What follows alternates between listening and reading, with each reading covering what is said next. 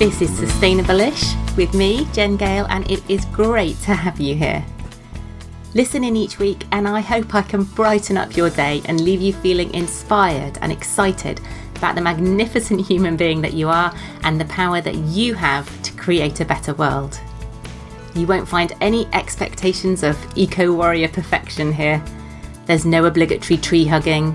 You won't be judged if you drive a car, wear leather shoes, or eat the odd pack of Haribo every now and then.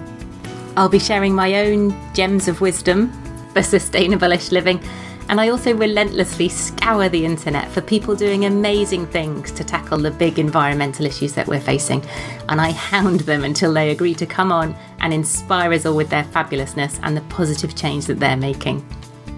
So sit back, listen in, and get ready to change the world one baby step at a time.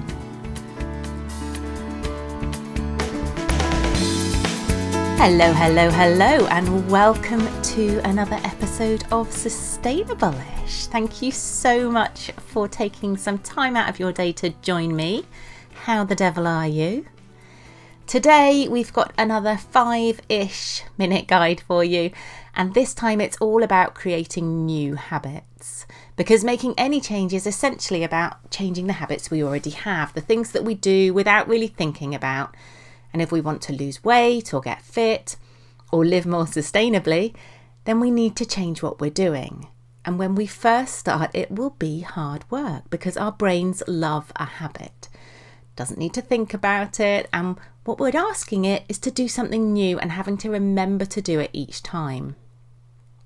So it's all very well having a lovely reusable coffee cup or the biggest stash of reusable bags in the world rammed into your understairs cupboard, but unless you're actually remembering to use them, they're worse than useless. Because, confusingly, reusable things need to be used a certain number of times before the carbon footprint of their manufacture and their production starts to outweigh that of single-use products. But the good news is that once we've got these things embedded as habits, they become super easy and just something that we do.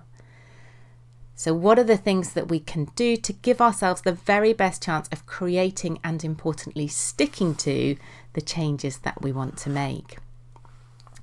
So top tip number 1 is to hook new habits onto old ones.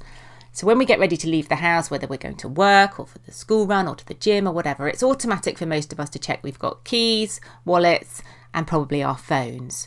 So hook your new desired behaviour onto that. So it might be that you're always forgetting your water bottle or your coffee cup or your shopping bag. So hook it onto that so it becomes part of your mental checklist.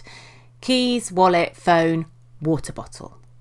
Another idea is to stick a post-it note up by your keys or onto your phone to remind you each time.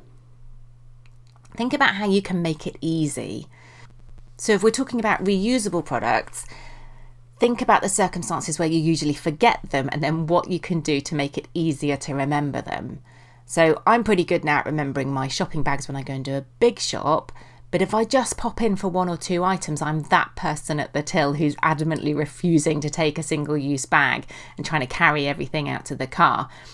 So now I keep a little fold-up bag in my handbag, I keep one in my backpack if I'm out with the kids, and I have one in the car too, so I really have no excuse.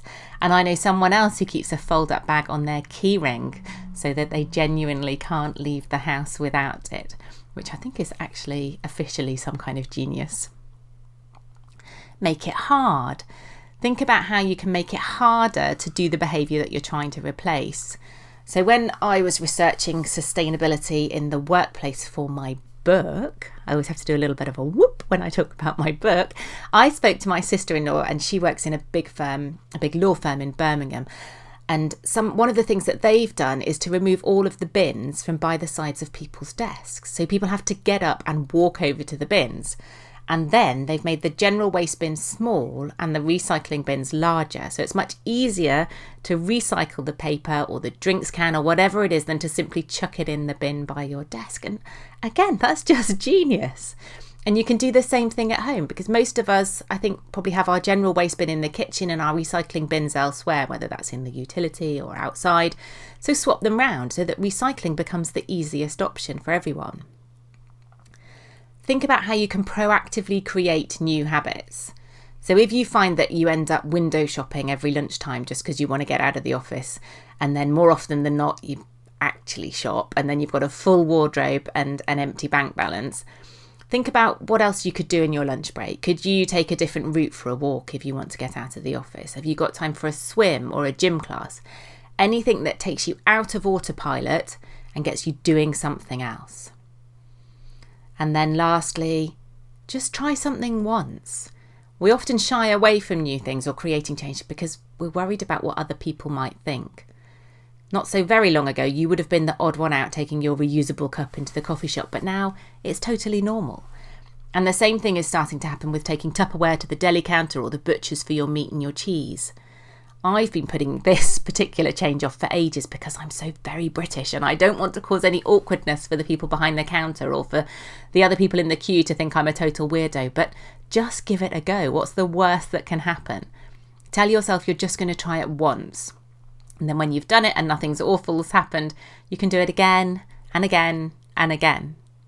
So whether that's wearing the same outfit to the office Christmas do 2 years in a row, or refusing to buy into the whole party bag thing for your little darling's birthday celebrations, or indeed taking your Tupperware shopping with you, I dare you to give it a go.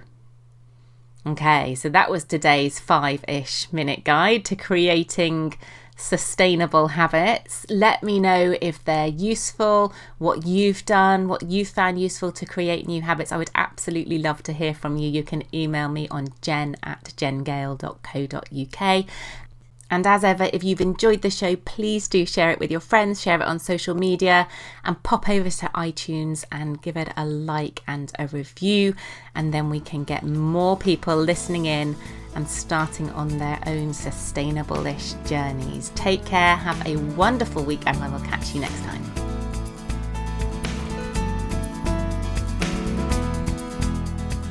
You've been listening to Sustainable-ish, you wonderful sack of loveliness, with me, Jen Gale.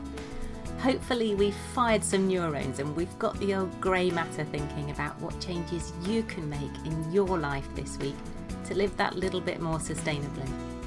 Do let me know what that is. I love to hear about the changes that people are making, big or small.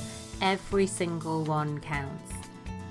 If you've enjoyed the show, and I hope you have, do hop over to iTunes to leave a comment or a review, and then the bots at iTunes will cotton on to just how awesome it is, and it will show up in more people's feeds. Or at least I think that's how it works. Thanks so much for listening. I will catch you next time.